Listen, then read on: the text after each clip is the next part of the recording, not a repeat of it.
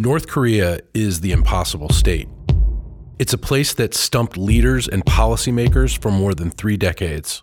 An air of celebration in Pyongyang as the leaders of North and South Korea are claiming a diplomatic breakthrough. There is a lot of skepticism about whether North Korea is actually taking concrete steps toward denuclearization. It has a complex history, and it has become the United States' top national security priority.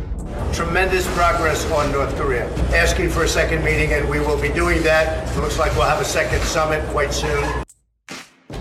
Each week on this show, we'll talk with the people who know the most about North Korea.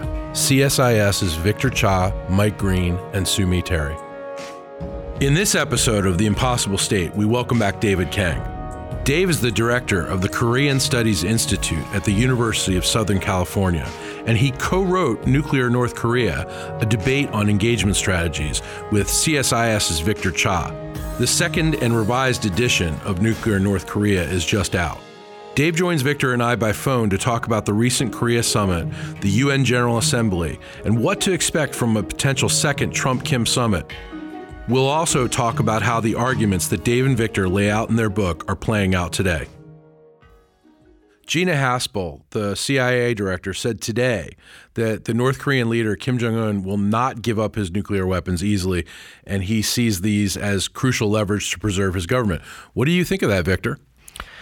Well, I think it fits with a narrative that I was seeing. I spent the last week actually in Korea. Right. And I was in the country during the big 3-day summit, and it kind of fits with a narrative that I think is quite popular here in Washington, which is that North-South Korean relations seem to be just going absolutely fabulously. Right. And we saw that from the 3 days of summitry and all the hand-holding and the bear hugs. Atop the mountain. Atop the mountain, you know, going up to the mountain and the lake where supposedly, you know, a bear mated with something, an ostrich or something, and the Korean race was created there.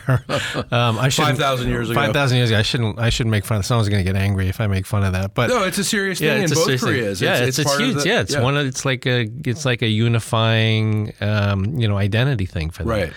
Right. But at the same time, while all that is going on, a lot of the information that seems to be coming out or leaking out of intelligence agencies and among experts is that there's a lot of good stuff happening in inter-Korean relations and a lot of talk about denuclearization. But if we look at what's happening on the ground, North Korea is not ready to give up anything.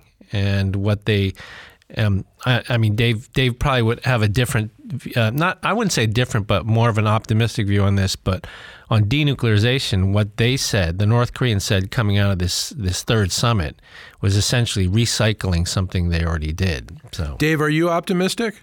Yes, I am. And Victor is right. I agree in broad brushstrokes with what Victor said, particularly about the mythical birthright of the Korean people.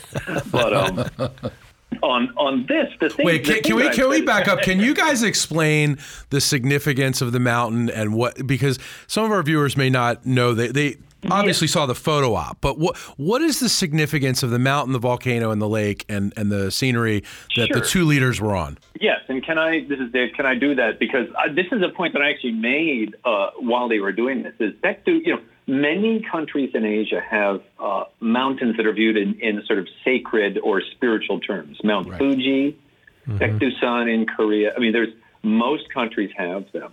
And for all Koreans, this is the mythical birthplace 5,000 years ago. Tangun, a bear came down, and et cetera. The origin stories are less important to me than the fact that, of course, both Koreas went there, because we often like to say, the younger generation doesn't want unification. And this is Mount Paektu? Yeah, Paektu, right? It's called Paektu. Right. And sure, maybe they don't want unification, but that's the wrong question. If you ask young South Koreans, is Paektusan a Korean mountain? They say, of course it is. Right. This is incredibly important symbolism for what it means to be Korean, and both sides basically take for granted that that's Korea. Right. Well, the photos showed a brilliant blue sky and the deep crater lake that tops the volcano in the background, and the two leaders toured the shores of the lake. And so all looked if you just looked at the way their body language, seemed like the North and the South were quite on the road to something good. Yeah, I mean, certainly on the road to something good. I mean, what struck me most about all the imagery was really the focus on homogeneity of the Korean race. You know, we may be two different peoples in terms of our politics and our economics, and one is a global citizen, the other is a renegade state, but in the end, we're all Koreans. And this mountain and this lake on top of the mountain is sort of the epitome of that. Of symbolizing this sort of homogeneous race, where all these other material differences seem to melt away. Although in the real world they matter a great deal, but once they're sitting on top of that lake, all those material differences seem to melt away. So did this third Inter-Korean summit really move the ball forward? And I'll go to you first, Dave. I actually think it did. To pick up on because I think the symbolics are incredibly important for this. But a brief comment about denuclearization and then on what I think they accomplished. Denuclearization was not the focus of this meeting. And in America, we focus on denuclearization first. And I think what Moon and Kim had clearly decided to do is talk about a willingness to denuclearize, but do a lot of other sort of confidence building or rapprochement first and put off the more thorny issue of denuclearization. And there, you got some real military to military agreements to potentially defuse a lot of tensions in the northern limit line, in the maritime disputes, and ways to potentially take some baby steps back on the DMZ. So I think there was some real substance there that was discussed. Victor? I mean, I think it moved the ball forward in terms of inter-Korean relations. As Dave said, the conventional tension reduction stuff I thought was important and significant. And then there were all the slew of economic projects that they talked about, right, where, that clearly is something that's all music to North Korean ears, I'm sure. In terms of denuclearization, not so much. I mean, right. President Trump, after the summit, said, big breakthrough, big deal, I'm ready to meet Kim. But there really wasn't anything there. The North Korean leader basically agreed to essentially recycle the missile test site facility and Yongbyon, the nuclear complex at Yongbyon. So on the denuclearization side, not much progress on the ground. But President Trump says it's a success and he's ready to meet the North Korean leader again. And then you have Gina Haspel, right, the head of the CIA, saying they're not interested in denuclearization. So, I agree. A number of steps forward on the inter-Korean stuff, but not so much. And I feel like we're back in the same place, which is there's ambiguity with regard after a inter-Korean summit. Despite all the very positive words coming from the South Korean president, there's ambiguity about what North Korea's position really is on denuclearization.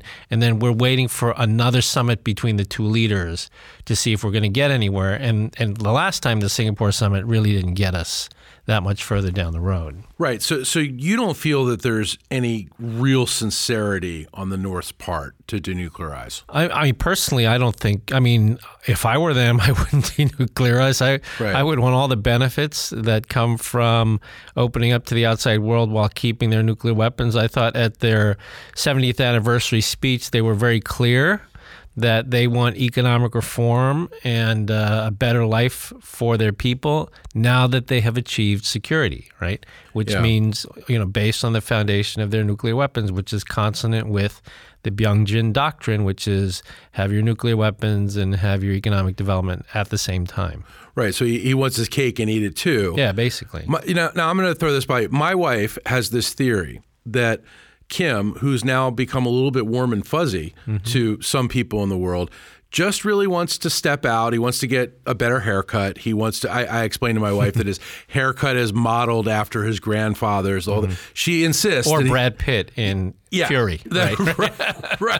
Right. It's the same haircut. It's the same haircut. So, but she insists that he wants to step out. He wants to join and become part of the world, and he wants to continue to have warm feelings from the U.S. president, from the South Korean president, and he wants to be feted all over the world, and he wants to party, so to speak. But Is he going to get any of that if he doesn't reduce the threat that he poses? Well, I mean, I'll go first. I mean, I think he's been able to get some of that already. Yeah. This is what we egghead academics would call what your wife is talking about is what we would call audience costs, right? That now that you have an isolated leader who now has audience costs because of these meetings with Trump that were never there before. And the question is that going to change the way he makes calculations in the future? I mean, Dave is probably less skeptical than I am. I'm more skeptical that he will really truly change his ways. But in the meantime, he's enjoying all of the benefits that are coming from the nighttime stroll in Singapore, and who knows what else he'll do. Mar-a-Lago, for all we know. Well, Dave's in Southern California where it's beautiful, and we're here in Washington where it's pouring nonstop. So, Dave, I'm actually in Philadelphia right now. Oh, okay. So you're feeling the same. But, Dave, bring us a little sunshine here.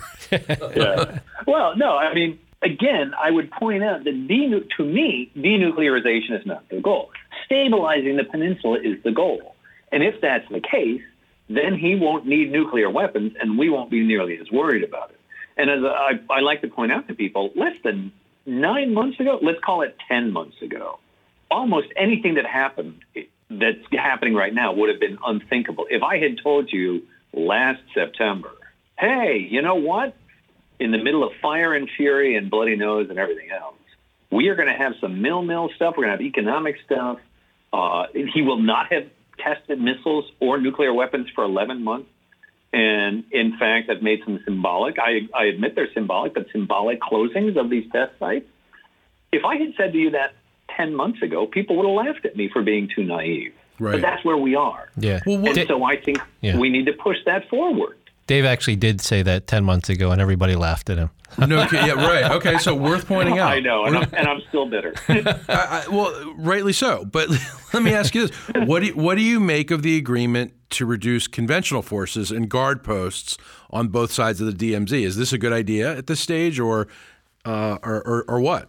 Yeah, let me say, right, when North Korea doesn't test missiles, and it barely has a missile or nuclear capability if we go by how much the U.S. tested, for example, right? Yep. I mean, they barely have shown that they've got this capability. When they take an 11-month moratorium on that, we view it as, well, whatever, it's not enough. But then when we talk about, for our side, let's do some minor moving of guard posts and move back 85 kilometers instead of 50 kilometers in the West Sea, people shriek about how our readiness will be impaired. And I think that shows how hard it is for us to conceptualize what it means to actually reduce tension. We're like, we can't do anything. And frankly, North Korea's been doing a lot more if you purely from a position of readiness, right? So I think that these are steps, and I certainly don't think that North Korea has any intention at this point to sort of hand over all the nukes and account for them fully. But I'd keep pushing them that way, and I'd see how far we can get. The thing I like most about the conventional tension reduction measures is that if we are starting to move in the direction of a peace declaration or something of that nature, my personal view is that I think for the United States, it's better off if we do that, we trade that for actual tension reduction measures on the conventional side rather than some sort of denuclearization declaration, which will be almost impossible to get from North Korea. If we can get real things for it, like stability in the West Sea, or stopping altercations in the DMZ, or even the pullback of the artillery threat from North Korea, those would be really good things. Right now, we're in a situation where the South Korean President Moon, the North Korean leader Kim, the Chinese leader Xi, Putin for that matter, are all moving in the direction of a peace declaration.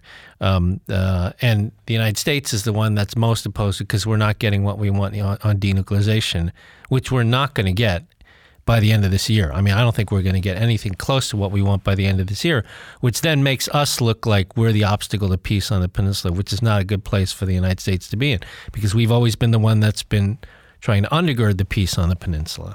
Is there enough progress for President Trump to at least claim some sort of victory here? No. I mean, he will. Yeah, it's not going to stop him. Right. Yeah, I think the South Korean president probably deserves some credit here. I mean, he's really pushed the ball further on inter-Korean relations. And let me just say, in defense of Dave, that not that he needs defending, because he's more than capable of defending himself. But one thing that we have to say about what he's doing, what the South Koreans are doing in terms of this North-South dialogue, is that they are trying to open channels of dialogue that already exist, like, for example, between China and Taiwan, right? Or that existed between East and West Germany. But there was absolutely no dialogue between the North and the South since the Korean War.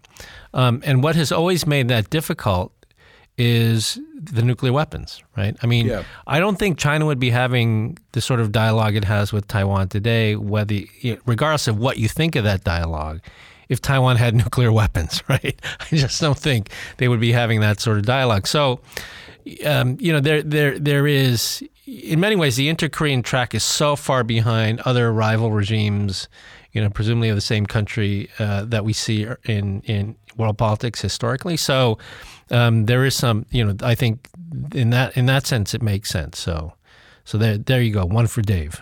Okay, Dave, one for you. Tell us what you think about President Trump's role in this. I mean, he said today that he received a very warm and beautiful letter from Kim Jong-un. Beautiful. It was beautifully written. Yeah, beautifully written. And that Kim Jong-un asked for a second meeting. Trump's asked Secretary Pompeo to work that out. So what do you think? You could sort of see a second Trump meeting, Kim-Trump summit coming from a long way away. You mentioned Mar-a-Lago before. Yeah, right. I mean, I think we all know that Trump loves this stuff. Yeah. So I don't think a second summit would not surprise me at all. Well, it's made for TV. Yeah, I mean, the first one was incredible. I mean, the second one might not be quite as exciting, but still, right? Like, so I'm not surprised that Trump is moving forward, and I think what Moon has done, what Moon and Kim, frankly, have done, is very carefully given enough or shown enough looseness about, willingness to move on things with enough rhetoric about real things, like, say, economics or military, with enough rhetoric about nukes that it's enough to entice another Trump summit. And so I would not be at all surprised to see one coming down the pike. Well, what should be on the table for a second Trump-Kim summit? Victor, what do you? Well, I'm sorry, Dave. Go ahead. Yeah, let me just jump in, because what I wrote about, I wrote this in a New York Times op-ed a couple weeks ago, which was the U.S. so far has the only actual thing, the concession the U.S. has done, has been a postponed war game, and that the key thing for the U.S. to do is to come up with some kind of a concession to move the ball forward, because the North Koreans are very clear that they say they're willing to denuclearize if the U.S. meets them halfway. It has never been an unconditional, we'll go first. So the U.S. needs to do something. And they can start with something. And that could be, something about a peace declaration or blah, blah, blah, blah, blah. This is up to the political leaders in Washington to figure out what they want to offer as a first step. But it needs to be more than just one postponed war game. And that's what I think needs to be on the table from the American side. And then they can push the North Koreans to say, okay, move beyond rhetoric. See, so I think the problem here is that we know what the North Koreans are going to ask for, right? It's not so much the peace declaration, because they got everybody else asking the United States for the peace declaration. Right.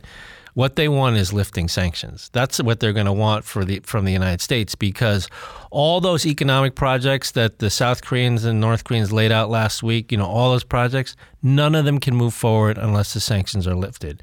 And so that's what they're going to be asking for the United States. Like I said, and I wrote about this for Bloomberg last week, the dilemma is that if we start trading lifting of sanctions for a peace declaration, that doesn't make sense to me, because the sanctions are for proliferation.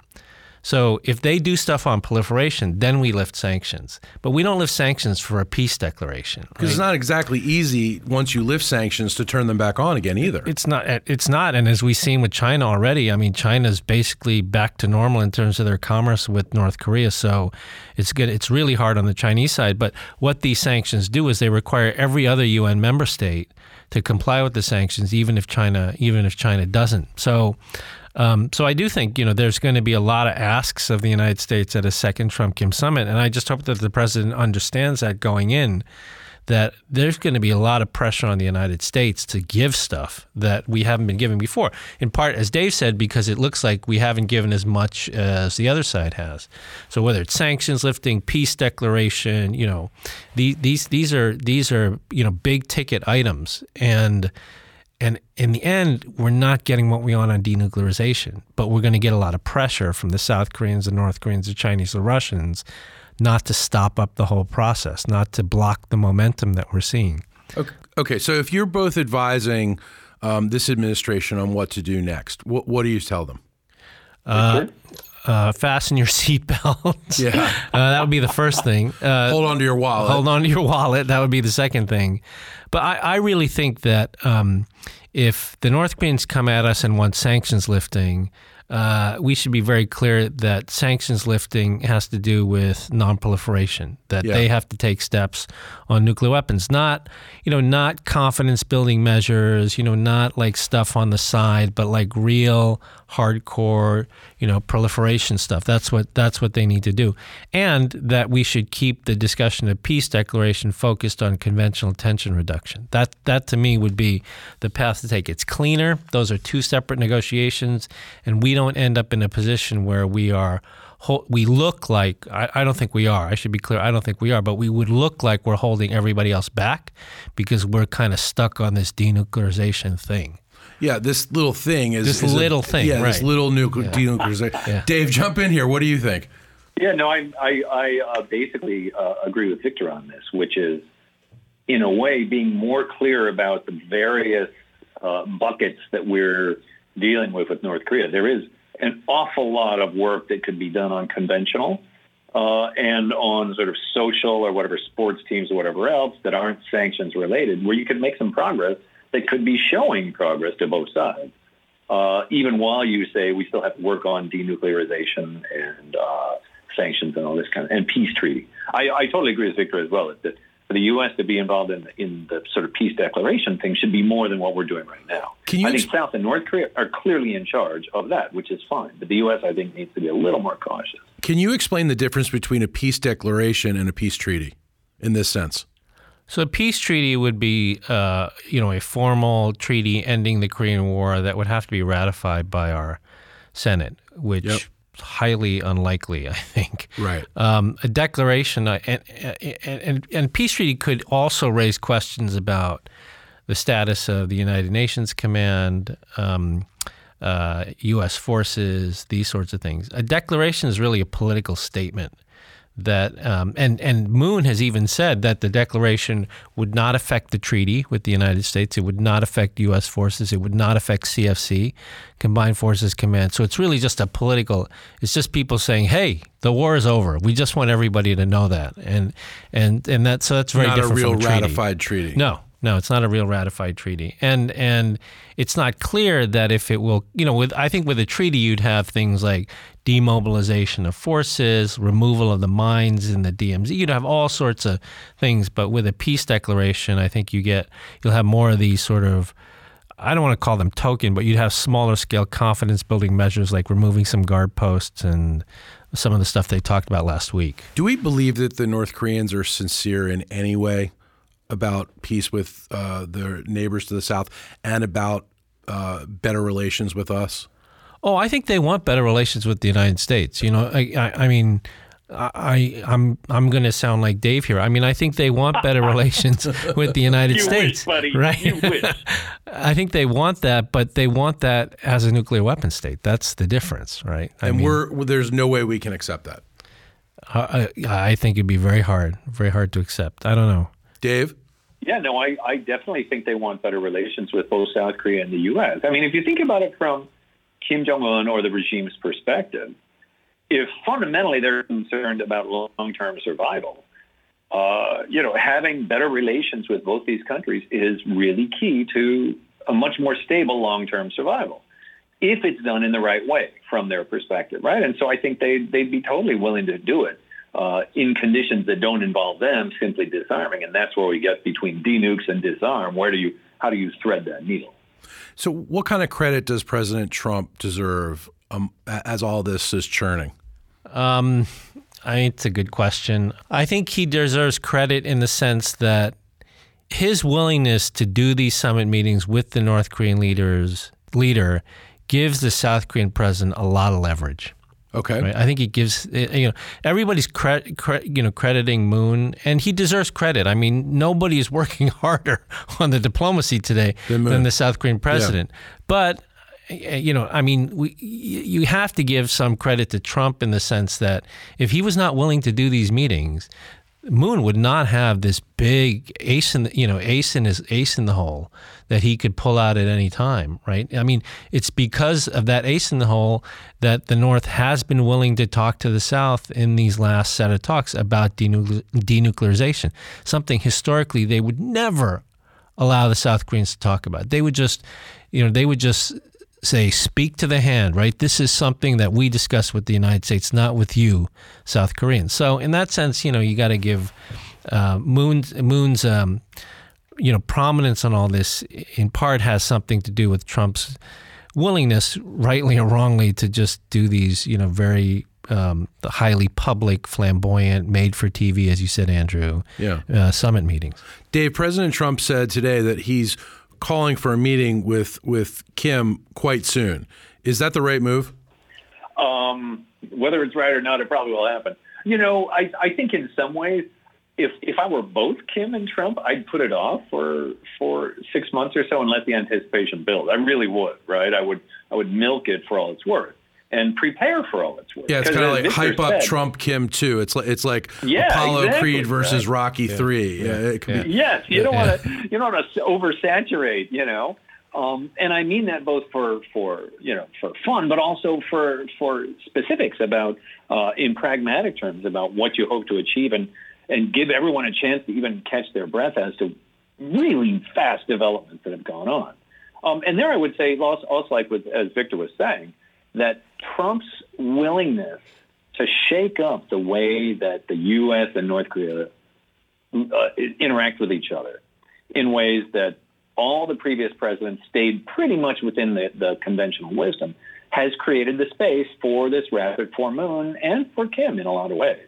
And I think that Trump deserves credit for. He's willing to consider things that most American presidents would have said, not yet, or whatever. Do you think he's willing to consider them because all past American presidents didn't, just to be different? I honestly don't know that much about Trump. I would say that might be a part of it. I actually, if I had to guess, and believe me, I don't know the guy, it's more that he has this just innate belief in his own ability to negotiate deals and to meet people. And so he thinks he can just do it, whereas other people couldn't. Well, how far have we come since the last summit? I mean, what did we really get out of the last summit up to now? We didn't really get that. I mean, you mean the Inter-Korean summit? No, the Singapore summit. I was referring to the Singapore summit. Yeah. What did we get since then? So I think I would say we got some confidence building measures by the North Koreans with regard to return of POW MIA remains, the shutdown of the nuclear test site, and the satellite launch site. So we've gotten some confidence building measures.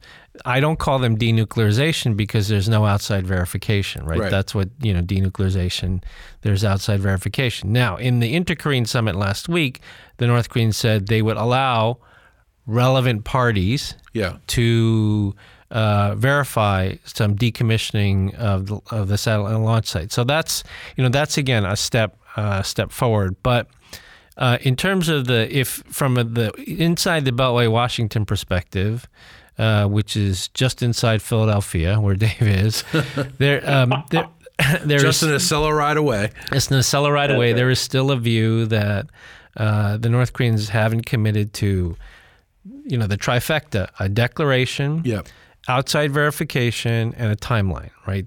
That's the trifecta. And there's been a lot of flashing lights and mirrors and disco balls and all these other things.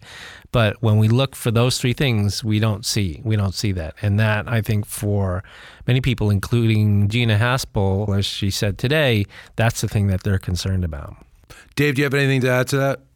No, I think that pretty much sums it up. I think there's a lot more. I've been surprised, but also not surprised by the amount of skepticism in, let's call it mainstream American foreign policy, views. And I can understand why. But for me, having watched this stuff closely for 20 years, 25 years, I will take these steps forward.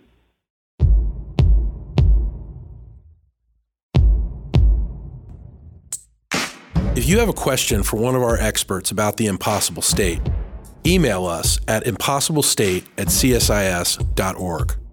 If you want to dive deeper into the issues surrounding North Korea, check out Beyond Parallel. That's our micro website that's dedicated to bringing a better understanding of the Korean Peninsula. You can find it at beyondparallel.csis.org. And don't forget to leave us a review on Apple Podcasts. That's so more listeners can find us. It's very helpful. And don't forget to subscribe wherever you get your podcasts.